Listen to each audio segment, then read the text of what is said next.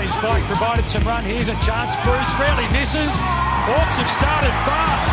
O'Brien, Mitchell, and now O'Meara, end on end, and it's another one.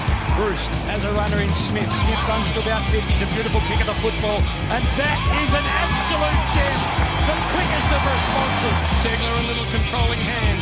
Boston missed with the handball. Stack gets wrapped up. Great tackle, Wingard. And one of the oldest teams the game has seen looks youthful. And they thumped the reigning premiers. Yes, it was a really pleasing performance against the reigning premiers and just the response we'd hoped for. We saw vintage Smith, Jaeger was amazing, and the Chad had a huge impact as the Hawks tamed the Tigers at the MCG. Welcome one and all to another edition of the Hawk Talk podcast, the go-to show for all fans of the Hawthorn Football Club. My name is Nick Mason, and joining me is a man of many predictions, most of them on the money of late. G'day, Tiz. Well, we got the response we wanted, and now we're all set. We're back in business, baby. How good is this? And then Geelong lose, and we're just on top of the world. Not to mention everything that happened with Essendon. Oof, it's been a big weekend. Yeah, Essendon's developments are just the cherry on top for the whole league. I mean, you're wondering whether the football gods are just reading the same scripts all the time now, don't you? It's always Essendon. It's a nice little reprisal, isn't it? I mean, it's not the same old thing, but Essendon and scandal just go together, don't they, those two words? And breach. Anyway. Look, I could commend you for your modesty here, because I did sort of make mention of the fact that, well, you made a prediction along with me. I think together we made a prediction about the game that we just had, about our win over Richmond. I said that Wingard would kick 3 goals, and you replied, if Wingard does that, we win the game. And he did, mind you, that third goal. Bit lucky. I'll take it every day of the week. But bit lucky. And we didn't need it to win. Let's just put it that way. We were sublime, weren't we? Everything that had been wrong against Geelong was rectified against the Tigers, who were, they were searching for answers. There were a few players there that were totally out of sorts. It's fantastic to see. Hawthorn 11-5-71 defeated Richmond 5-9-39. Yeah, it was a fantastic response. Our mids really had a point to prove after lowering their colours at the Cattery. I mean, Alistair Clarkson comes out and calls them fourth rate. Harsh, but deserved. I mean, he wasn't wrong, and they really brought their A-game here. At their best, just simply electrifying at times, led by the sensational Jaeger O'Meara on return. The hunger and intensity of the engine room, you feel like it just set an example for the rest of the team, and they hunted Richmond for most of the match. Jaeger made a statement, didn't he? He made his presence felt early, and it sort of put some energy into the boys. It structured them up a bit. They started looking for targets and hitting them up. It was one of those games where it looked like we didn't have leadership in the middle last week. He stood up immediately in the first moments on Thursday night. And that goal in the first quarter, before the sensational goal by John Segler, but his goal out of the pack, I think it was Tim O'Brien, Tom Mitchell, and then Jaeger put it on the boot and bounced it through. That speaks to me of captaincy material, that kind of stuff. Doesn't it speak to you? It's an astute observation. We needed a leader, especially in the midfield, and Jaeger did stand up. At half-time, his influence over this contest was simply unquestionable. 16 disposals, 7 of them contested at 100% efficiency and a goal. He might score the 3 votes. I think anything less than 2 would be an absolute travesty. He was sublime, and it was the difference. I should say he just had the one touch in the final quarter, which is not great. Yeah, he did fade. Yeah, but a few of our players did. No question, though, that Jaeger's the one that got us over the line, primarily, I would say. So Ramon asks, is that Jom's best game for the club? And I'd have to say, probably. I've seen him kick 3 in a game for us, I think. So, and then there was that wonderful winner against Geelong that we can't forget. So, and more. It certainly is the best first half I've seen him play, and the most dominating I've seen him. I can't recall him being quite as influential. I thought he was fantastic, and you got to keep in mind that it's his first game back after that long layoff and after that injury as well, and he showed just no signs of rust or any apprehension at the ball. He was silky smooth at times, and that was just so good to see. Yeah, there was a little bit of anger sort of bubbling there, wasn't it? That he wasn't there last week, I think. There was Maybe.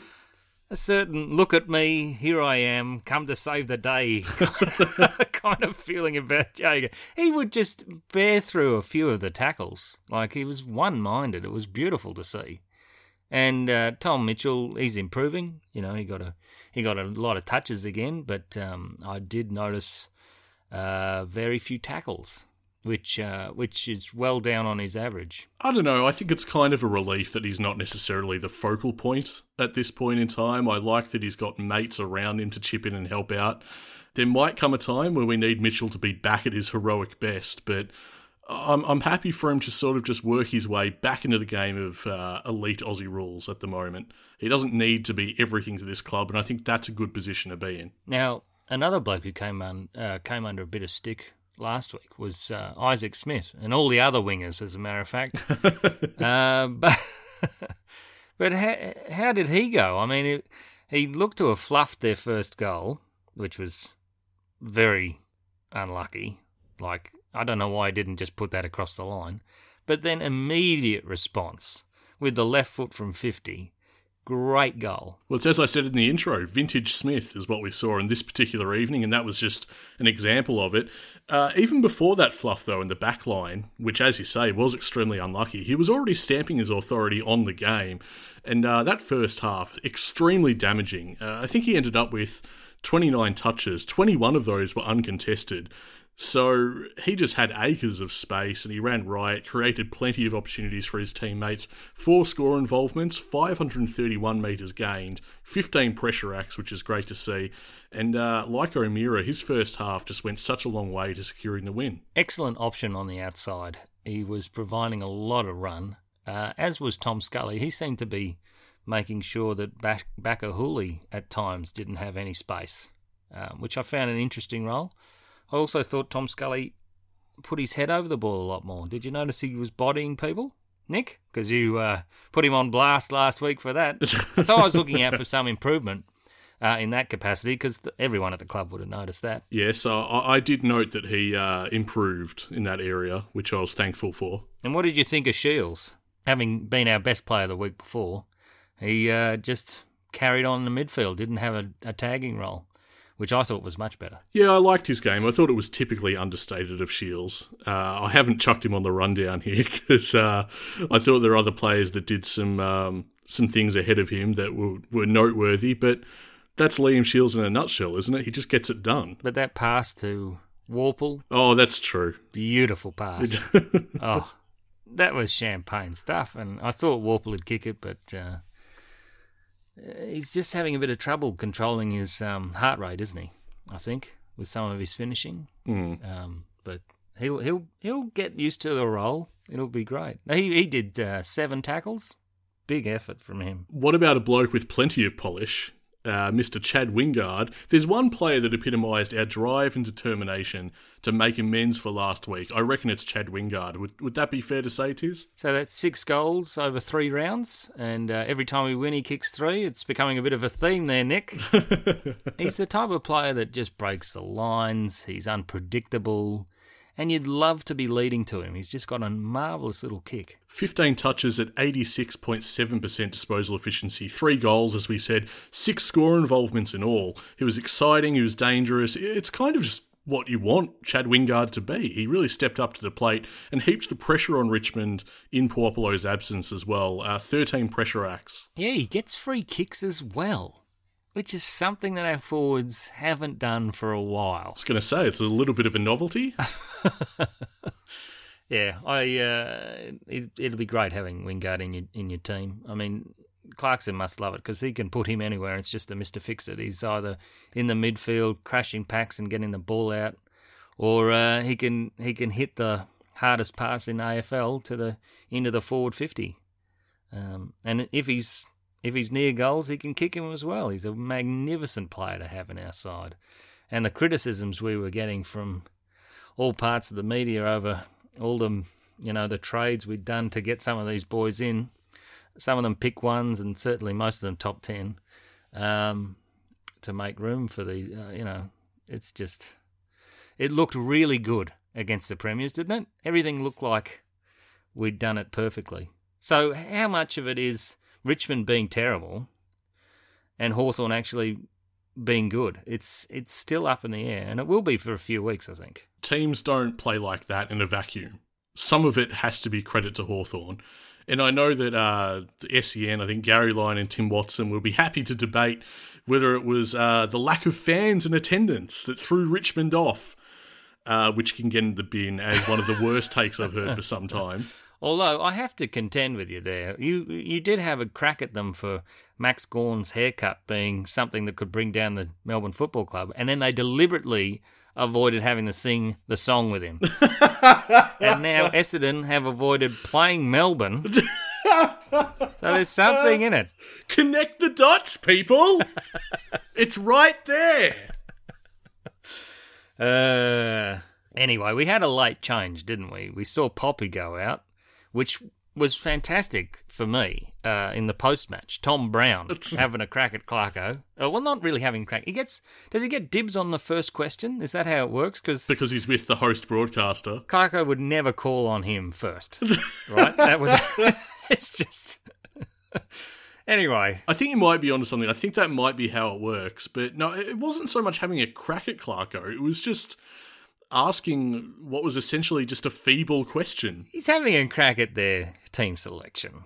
He's like, you had picked the oldest side. Did you squib it and drop Puopolo at the last minute? Okay. And Clarko decided he might go along with it. He'd be going, yeah, we saw those headlines. We didn't know about it. So, yeah, Poppy had to go. Just like... Anyway, the bloke, he was obviously joking, but the bloke that came in, Jack Scrimshaw, why hasn't he been playing, Nick? Why didn't he play against Geelong? Well, if you weren't asking that question before, you were asking the question by the final siren, because he was amazing. He made the most of his opportunity as a late change, and as ever, when he plays out there, he just looks like a total natural. He finished with 18 touches, ran at 72%, 5 rebound 50s. He looked really good. Yeah, and in his 250th game, Birchall was terrific for Hawthorn, wasn't he? He was... No, doesn't he play like him? It's like... It's a bit freaky, honestly. The parallels are just impossible to ignore. No wonder we couldn't have them both in the same team. Something would have gone wrong. It would have been like the Twilight Zone. Anyway, late change for Poppy, and he looked good. He seems to have an ability to break the lines, even though he doesn't appear to be that quick when you go to training.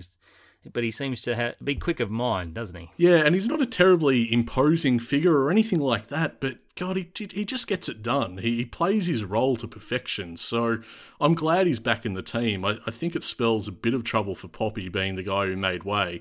Not quite sure how Puopolo gets back, but we'll touch on that a bit later. I think the player that we have to make mention of, considering he was kind of in the gun last week, is John Segler, because we well and truly won the ruck battle against Soldo. Yeah, Soldo's a premiership ruckman, but he's still inexperienced, and Segler used that to his advantage. He played very well, I thought. He kicked a lovely goal from obvious holding the ball decision. Was it Stack he grabbed onto? Stack had a shocker. It was Stack, yeah. And then went back and drilled it unerringly. Didn't roll back on the kick like he often does, but he kept his head over the ball and put it straight through. And it was a wonderful end to that first quarter. And we were just waiting for Richmond to come back at us, weren't we? And eventually, when they did get forward 50s, there was Sicily and McAvoy and Scrimshaw just eager to just pump it back. We'll make mention of Sicily and McAvoy again in a sec, but focusing back on Segler, I think he just did really well to make amends. I was critical of him last week. I thought he had a very patchy game, and when he was down, it really cost us. But on this occasion, more than double the disposals compared to Soldo, double the hit-outs and a goal. I think it just restored some confidence for Hawks fans that, he might be able to be our number one guy. I think time will tell, but with this McAvoy experiment rolling on, I think we're going to find out one way or another. Yeah, well, the experiment works, Nick. That's obviously staying. For all those of you who lacked faith, who questioned the oracle that is Clarko. I'll put my hand up. It was designed for Richmond, and by golly, it worked. Having said that, they had no Dusty. Oh, but is Dusty a 5-6 goal player, though? Does he make that much of a difference? We're still running around out there with the same structures, the same players. I know he adds a lot, but come on. It's an excellent question. No Dusty, no Richmond is what I'm quietly going with, I think. Okay, all right. And the fact is, Jack Rewalt looked shocking. He looked a bit old. Well held. When the chips are down, Jack just has the biggest sook. Oh. His goal-kicking action at one point was just of a guy that did not want to be out there. He did not care. Well, I mean, if Tom Lynch is getting paid more than you and he's missing from the square, I'd be kicking it like that myself. No, that's fair enough. James Sicily did well. I thought he marshalled the defence a lot better this week. Also had the most metres gained. He did indeed. It was 600 and something, wasn't it? Yeah, 650 metres gained. And it wasn't an imposing performance, really. No. I had him pegged as the unsung hero for that reason. I don't think he was particularly authoritative or commanding in the game that he played, but he did contribute well. 23 touches at 87%, 9 rebound 50s. I thought it was a pretty solid return to form after what was a pretty quiet game against the Cats. I mean, that 87%, that's fabulous. It's what you need from your defence. Otherwise, that ball is coming straight back in. So we just go through who ran at 87. Well, let's include Chad Wingard, 86.7. Yeah. And then you have Sicily, 87, Tom Mitchell, 87, Jaeger, 91.3, Ben McAvoy, 91.7. For a bloke that size, that's incredible. Then Patton, O'Brien and Hardwick all ran at 100%. Well, the first two, all of them I can believe, but the first two especially, because they barely had any of the footy. You worried about Patton yet? Not worried. He had 7 touches, 3 marks, 2 tackles. Tried to develop into the game. Kicked a goal. Again, which is, he'll work into it. A long time off. And if you think Tom Mitchell's, he only missed a year. Johnny Patton's hasn't played many games in the last 4 years. So, and Timmy had a goal and he had 5 disposals. But if that kid, and can I say kid anymore, or is he a bit too old now? He's been on the list of farewell tis. If he gets his tail up, because he's a confidence player, and those marks start clunking, my goodness, that's a 100-point win. Oh, it's a little much, but I see what you're getting at. Am I concerned about Patton, was your original question. Not particularly, not this stage. I'm not worried just yet, because I think he still poses a problem for teams. They definitely have to man him up. They definitely have to put time and effort into him, which can only be a good thing for us. He's simply too big and too dangerous to sort of leave unmarked. Eventually, though, I'm probably going to need a little more scoring output from him. I think that'll click into place eventually, is the hope. But yeah, right now, he's more a presence than an active contributor. I just hope the rest of it gets sorted out in time. 2 scoring involvements for Johnny Patton and 4 for Timmy O'Brien. Scoring involvements were topped by Jack Gunston and Chad Wingard with 6, followed by... I know who you're going to say. The indomitable Sean Burgoyne with 5. He's being a little bit more physical than I expected of the old man.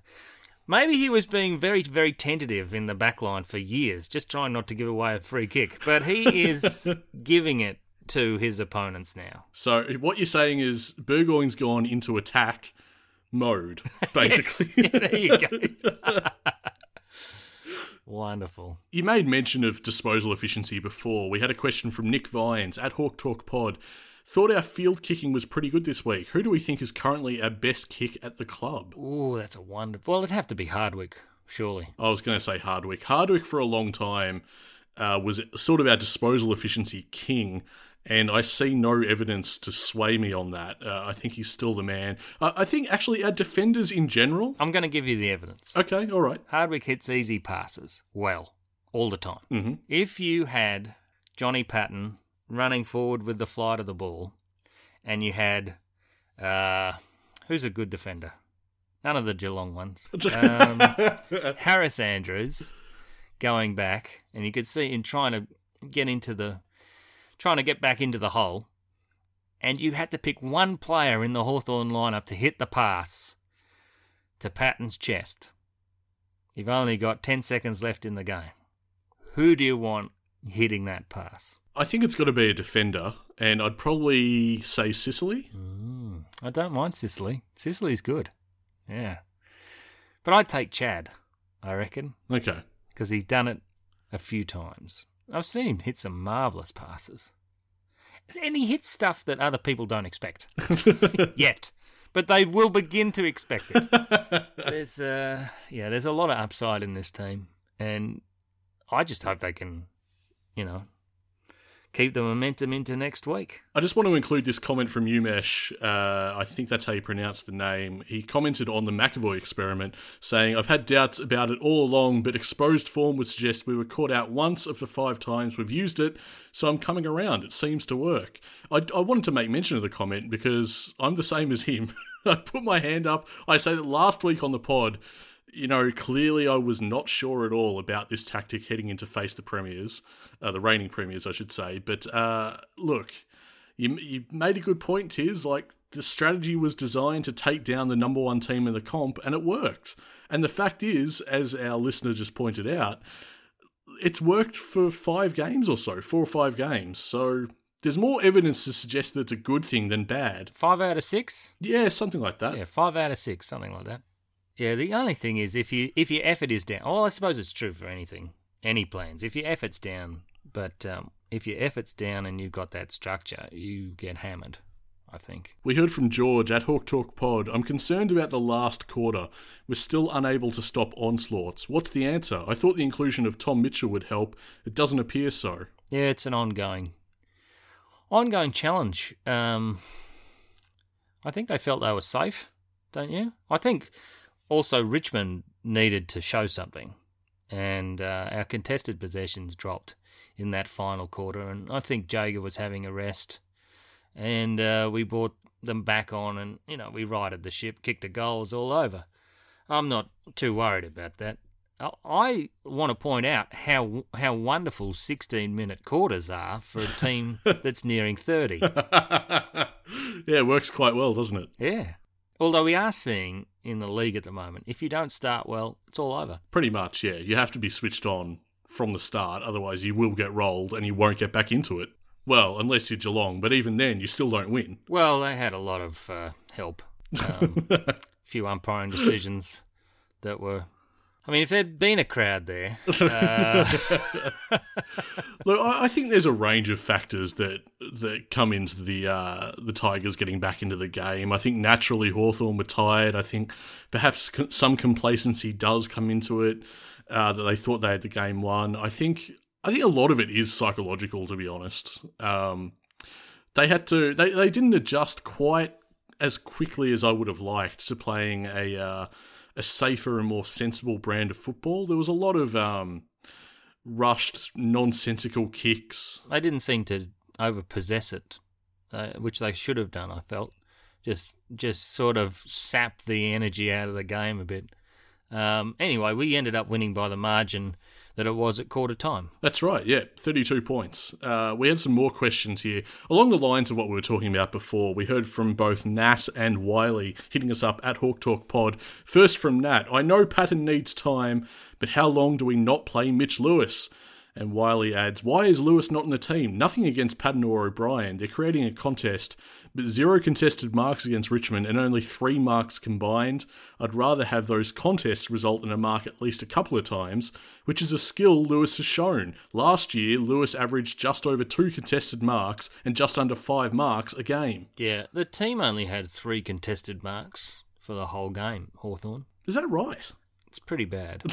Tom Lynch had 3 on his own, and I think Richmond had 9 all up. So it's not our go. This is a team that we were worried were playing too tall, and we clunked 3 contested marks. That's great. What are we going to do about that?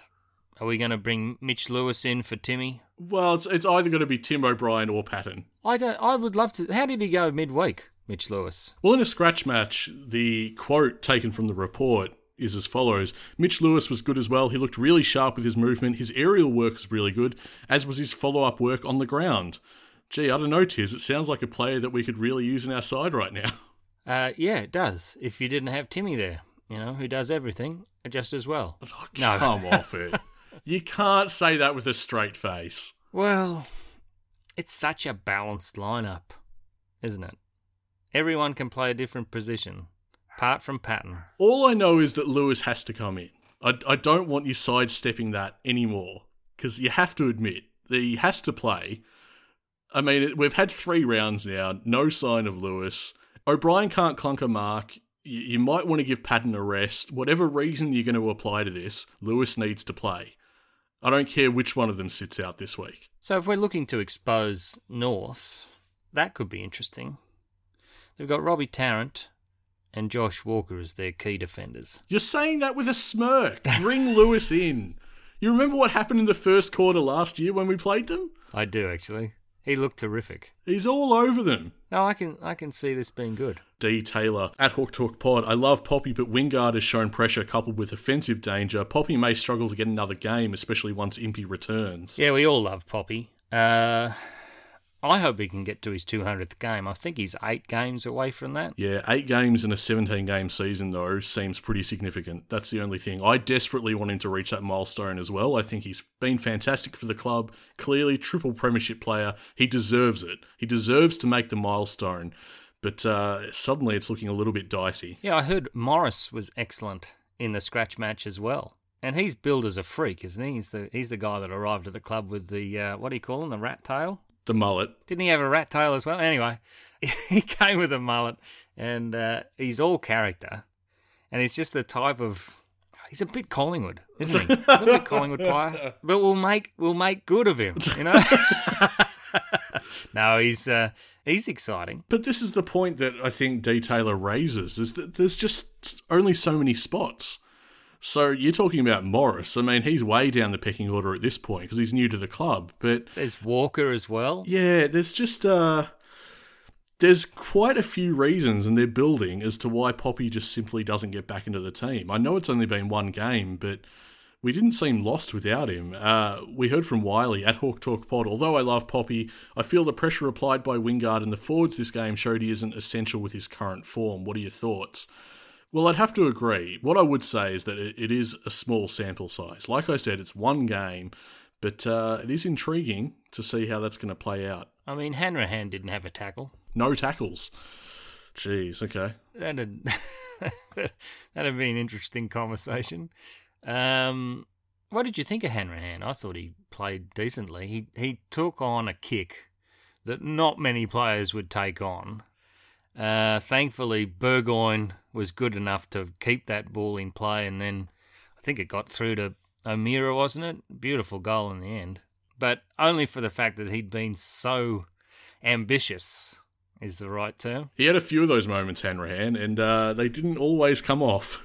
That one did, and it was sensational, but he rolled the dice a couple of times. It's not that he thinks he's better than he is. He's just not being very cautious, is he? And I like that. I like him sort of taking the game on. We had a couple of questions revolving around Hanrahan. D. Taylor once again hit us up at Hawk Talk Pod.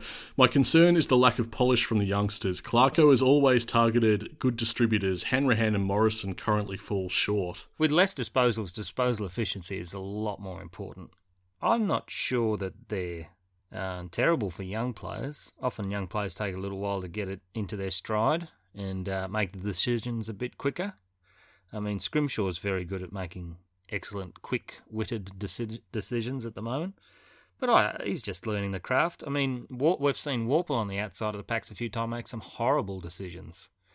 And he makes great decisions inside. So it's just where they are on the field, they've got to remember what the tactic is at that point.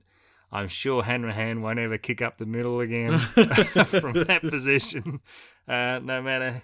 That came off. There are team rules depending on where you've got the footy. And sometimes, if you remember the rule but you don't look up to see what the option is, you look a bit stupid. We had a couple of listeners add to this thing about Hanrahan. George at Hawk Talk Pod. Hanrahan is an issue. He makes the wrong decisions. Obsessive-compulsive. I question Hanrahan's decision-making, but he gets plenty of the ball and works hard. Is there enough of the latter to be patient with the former? I think at the moment there is, don't you? Yep, you persist with him, especially if you're not going to play Poppy. Hanrahan has to stay in the side. And not begrudgingly, I'm happy for him to be there. I just don't see... I'm not bothered by his deficiencies at this point in time. No, he's an honest competitor. He certainly loves a goal, which is something I enjoy. We heard from Jane, who actually hit us up at Hawk Talk Pod and cited a tweet that she'd found, which read, Alistair Clarkson's ability to claim full credit when Hawthorn win and assume no responsibility when they lose is truly staggering. And so she has a question for the pod. Do you think Clarkson gets too much credit and the players not enough credit from the footy media after a win? For the players to steal the limelight, you usually have to have a player that steps in and takes the game by the scruff of the neck, don't you? And I don't think you can point to a player that did that. What, this game? I'd say Jager O'Meara or Smith. Came close for a half. Yep. But it's the structures that Clarkson's put in place that stopped Richmond. True. I'd agree with that, yeah. You'll find Dusty gets called all kinds of saintly things when they're playing really well, and Dimmer doesn't get the credit he deserves. But I think Hawthorn's efforts and the way Clarko likes to go about it, the club like to go about it, is everyone plays their role. No one has to kick 10, and this is what allows Patton to have these performances where he gets into himself. If we were a club like Port Adelaide a couple of years ago, waiting for their big key forward to finally show up and they can win a game, it's just not going to happen because the pressure's too much. So the environment that Clarko creates, where everyone, as long as they win the game, he has a few touches, he's combining the goal, they all celebrate a goal. Wingard's been very sort of, he used to make huge remonstrations, and perhaps it's because the crowd isn't there, but he's going to other players and he's, directing his attention to the guy that gave him the ball to set him up. It's actually really good for the teamwork. And for SEN to say, Richmond just aren't responding because there's no crowd is pretty strange, because most of them cite the teammates as their greatest propellant for winning. One thing I will say about this is that I think the responsibility for Hawthorn's victories, a lot of it does rightfully go to Clarkson. I think he has the players that execute his plan, certainly, but, he's the one that masterminds these things, and occasionally that can be lazy of the footy media to sort of just play into these narratives of Clarko the genius and Clarko this and Clarko that. But there's a little bit of truth to that. That's so harsh. Lazy football media. I mean, that's just a drive-by, Nick. Do you have any examples, please? I mean, we need to... Do I have any examples of lazy footy media? Can't be bothered, mate. No, I think there's truth in the fact that, Clarko does mastermind these things. It's a little bit overdone by the footy media to constantly rely on that narrative. But when I do think about Hawthorn and players having like game-breaking performances, they just don't seem to operate the same as other clubs. I think, Tom Mitchell has to break a record before you're talking about a single individual with Hawthorn. We're just not talked about that way. And when does Clarko talk about the playing group and really say how well they played? When do you actually notice it? Yeah, exactly. And it's not in service of his own ego. It's not to direct the attention back on him. Generally, it's when he feels that they have got it over the line. Like they've either executed the plan perfectly, or it's been a really tight contest and they found a way, I think is his phrase, isn't it? They found a way to win. And that's when, because he knows with, 3 minutes to go in each quarter, he can't really have much impact until he gets to the group. And that's all down to the team out there. It's an interesting one, though. The other thing I wanted to point out was the amount of soccering Hawthorn was doing to keep the ball moving. Did you notice that? It meant that the defensive group of Richmond would either be sucked up to the contest and then the ball would move a little bit and they'd be out of position. It was a skillful and subtle way to keep them from being well structured around the football. It was skillful, it was subtle, and I dare say it was brave, Tiz, because that ball in dispute mentality of just soccering it along and moving it forward. They're not like hoofing it or anything. They're just flicking it a couple of metres. Yep, no, it's careful and it's deliberate, but also, as I say, it is quite risky because Richmond are not bad at their contested footy. They want the ball, they want the chaos ball and want it to be in dispute because they feel they can win, and often they do. So as a strategy, as strategies go, it was a very curious one, but it seemed to work for us because we had the confidence, I guess. That's all I can put it down to. We thought we could take it up to Richmond and play that style of game, and they weren't up to the task comparatively.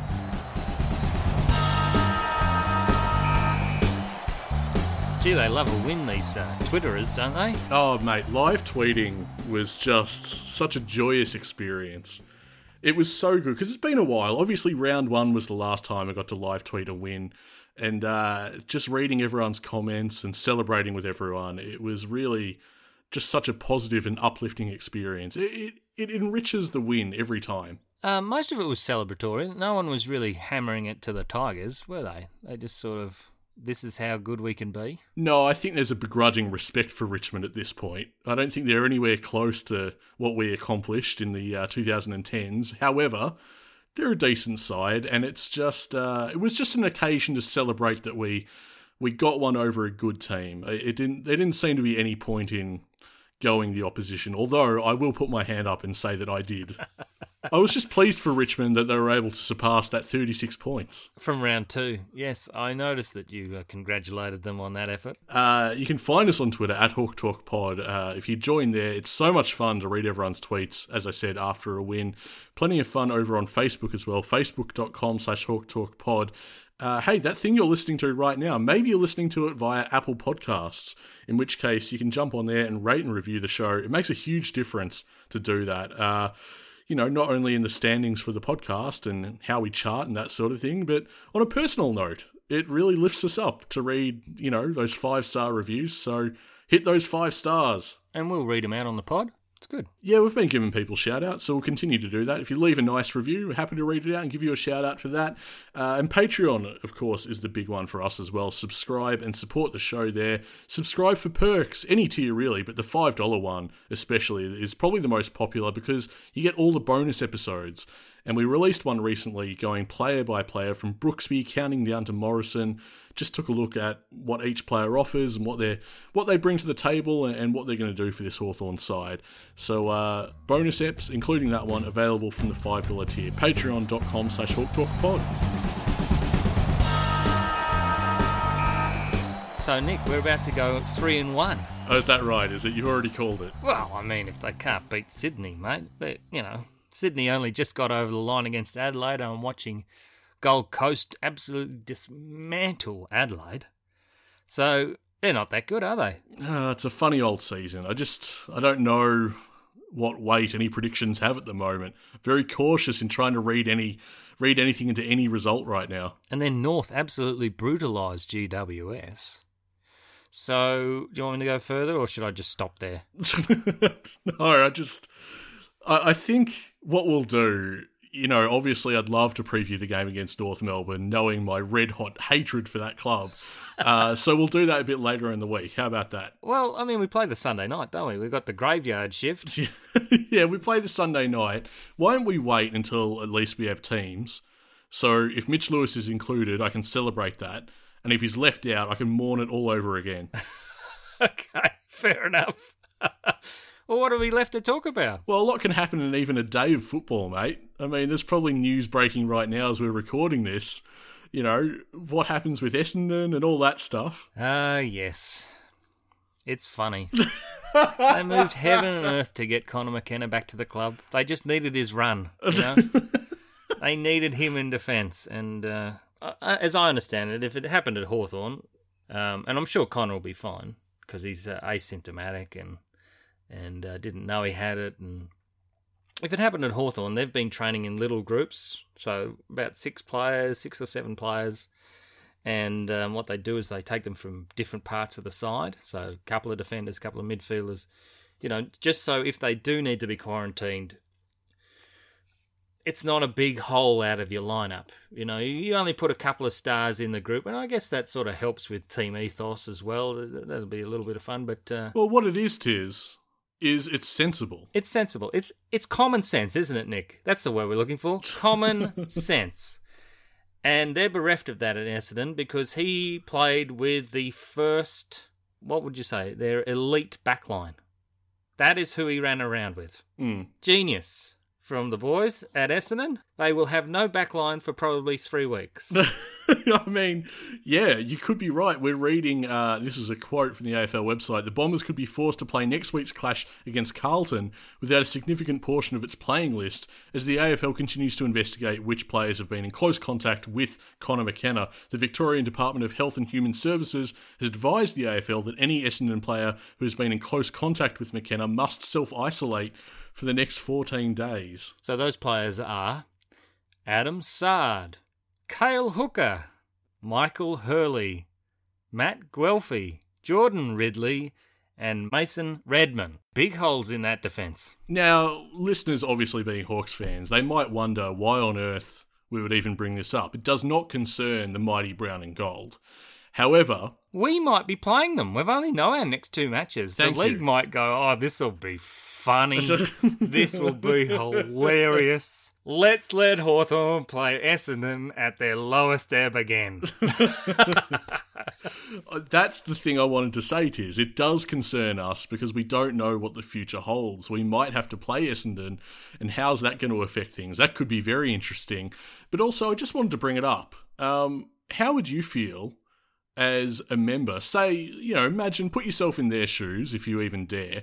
I know you don't want to imagine anything Essendon and being an Essendon fan, but how would you feel as a member, as a paid member? You'd be fuming, wouldn't you?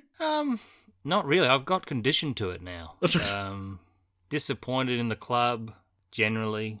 It's been a while now since we won a final, and well, Nick, I think the AFL just have it in for us. I mean, no other team has gone that long without winning a final, and with that as a fact, I have to suggest that the AFL have it against us. This is scarily accurate. They're being really, really mean. I mean, they said they were going to close the whole league if one player got COVID. Like they said, they'll just shut the league for 30 days. And now they're saying we have to play anyway. This isn't fair. And this isn't happening to anyone else. It's always us. And it's because we're bigger. It's because we're better. That's why this is happening. Anyway, I spoke to a mate. Back to me now. Oh, it's back to you? Good. I'm glad that you signposted there was a shift because I don't know how much I could go on with that. Just the full body chill based on the accuracy of which you presented an Essendon fan for this podcast. It was a little too much for me to handle. I was speaking to a mate on the phone earlier and he's just like, how did Connor cop it? How did he pick it up? And apparently, shock, horror, prepare to be distraught at the news that he breached the guidelines. Yeah, well, of course he did. That's not news. That had to have happened at some point. That's why we're here. That's how any of this happened. No, I mean, you can be unlucky and pick it up, some random way, but this guy's been carrying on like he didn't care. I mean, AFL players, by now we know AFL players have form in not giving a crap about these rules. He's not the only guy to do it, but this is probably the most significant breach. Yeah, well, maybe he needed the $1,500. Who knows, Nick? Hey? It could be a fun drive for the Essendon Football Club. Remember, when you are standing by Herd, just keep it 1.5 metres away from him, okay? Mate, what I'm really worried about is it really just tarnishes the reputation of Connors in the AFL. Connor Nash doesn't need this. Connor Glass doesn't need this. Leave the Connors alone. Anyway, he's on his Pat Malone for the next 14 days, and it'd be great to watch them try to defend again. The thing that I'm curious about, as ever, with anything like this, is the psychological repercussions and the fallout from it. What is it like having Connor McKenna as a teammate at the moment? Do you trust him? Do you feel good about him at this point in time? Or do you just absolutely hate his guts? Well, I think you just enjoy his absence. All right, we're going to stop laying into the kid, because at the end of the day... He's got COVID, the poor bastard. Exactly. So I'm going to extend some sympathy for that. However, the fact that it's Essendon that's affected is simply sublime. He's homesick, and now he's all alone in his house. So this is a kid that, everything's gone wrong for him. And to make matters worse, the people in charge at Essendon have made it so much worse for them as now they don't have a backline. So this is what can happen if you don't have the structures right and the leadership in place in a club. It's not Conor McKenna's fault entirely, because it could have been limited. It could have been, 2 other midfielders, maybe a couple of other fellas, and it's so much worse for them not having followed the guidelines. An Essendon scandal? What is this, 2013? Anyway, can we return to our club and talk about how great Clarko is calling out Geelong? Yeah, sure. I think that's how we'll end the episode, talking about how Clarko is so smart, so brilliant. Well, wait. I need some reflected praise here. Because I did say I would love to be Carlton playing the old men of Geelong the following week. I think you did say that, yeah. That's something I did miss out from the top of the show. I called you, I said you were correct about Wingard, but you were also correct about that. They were awful. And it was delightful.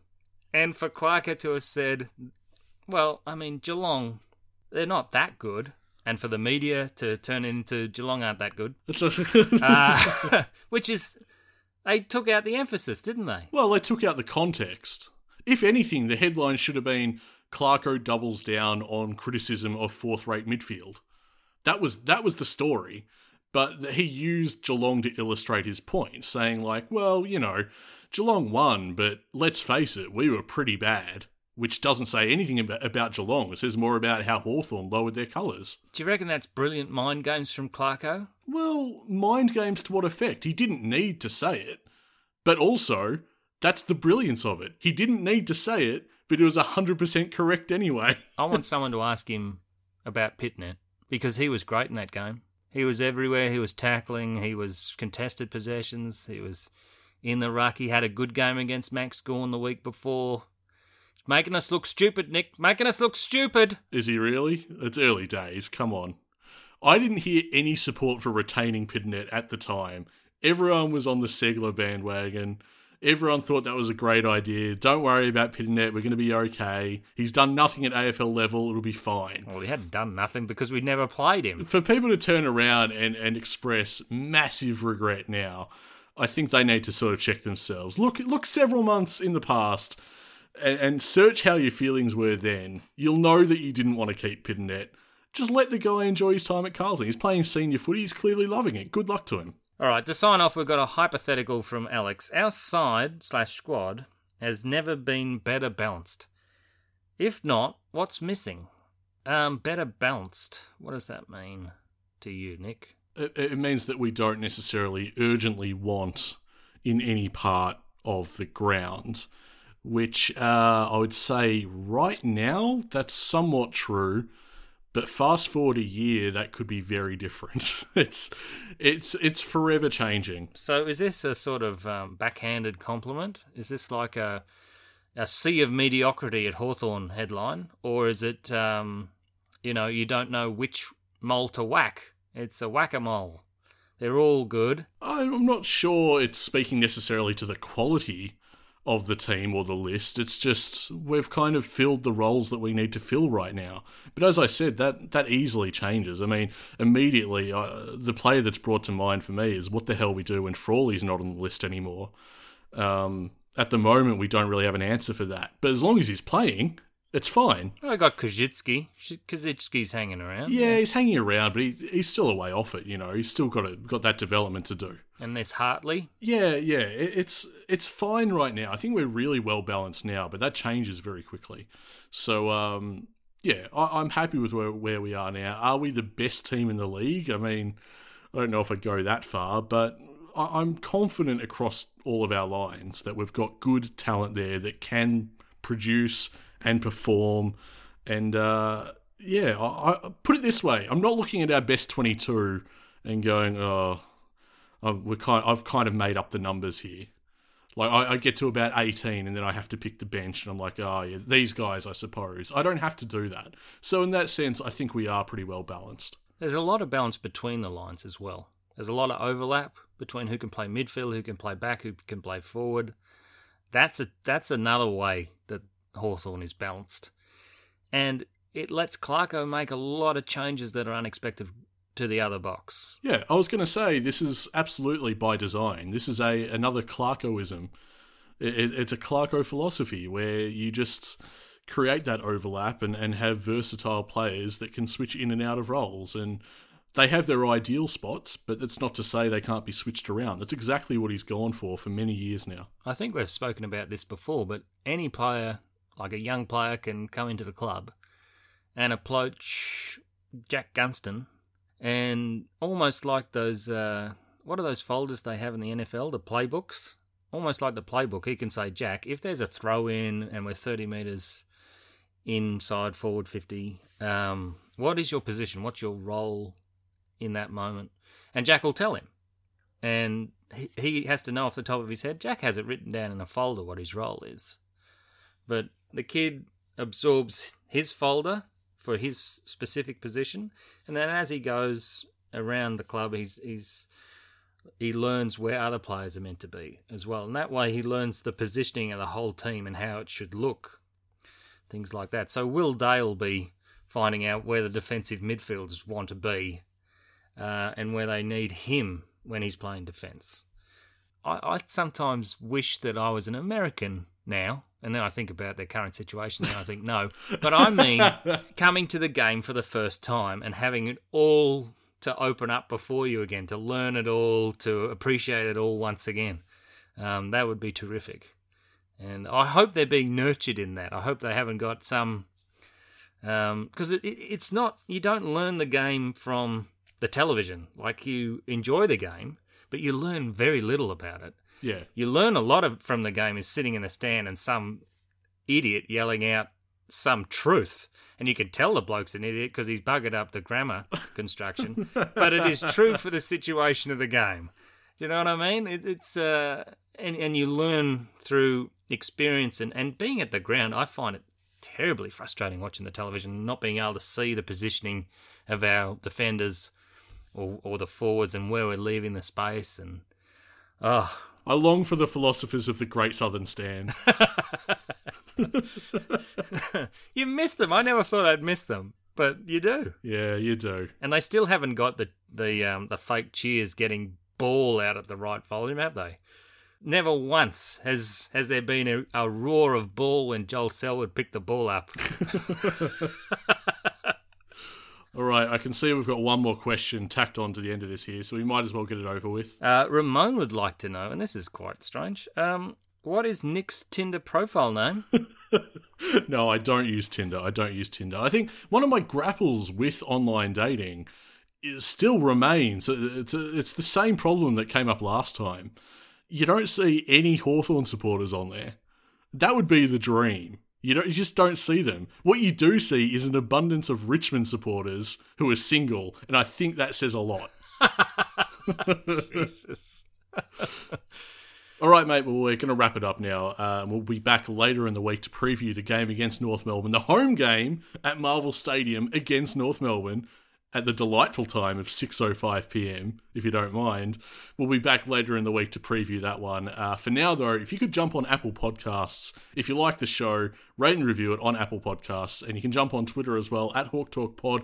The community there keeps building, and it's a lot of fun right now, so join us over there. You can also join us on Facebook, facebook.com/HawkTalkPod, and Patreon. Subscribe and support the show. Thank you to all our new subscribers as well. It's great to have you aboard. If you do like the show and do want to support us, that's the place to go. Patreon.com/HawkTalkPod. Now, don't forget to tell them you've got a rant prepared for Thursday. Oh, yeah, it's already written.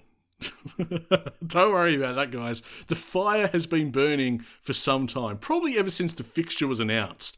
I've been looking forward to this round 4 clash. Don't you worry about that. All right, mate. I'll see you soon. Okay, mate. Clearly, with everything that's been in the news, the footy news lately, stay safe, stay at home, just have common sense, all right? Look after yourself. Yeah, mate. Whatever it takes. We are a happy team at Hawthorn.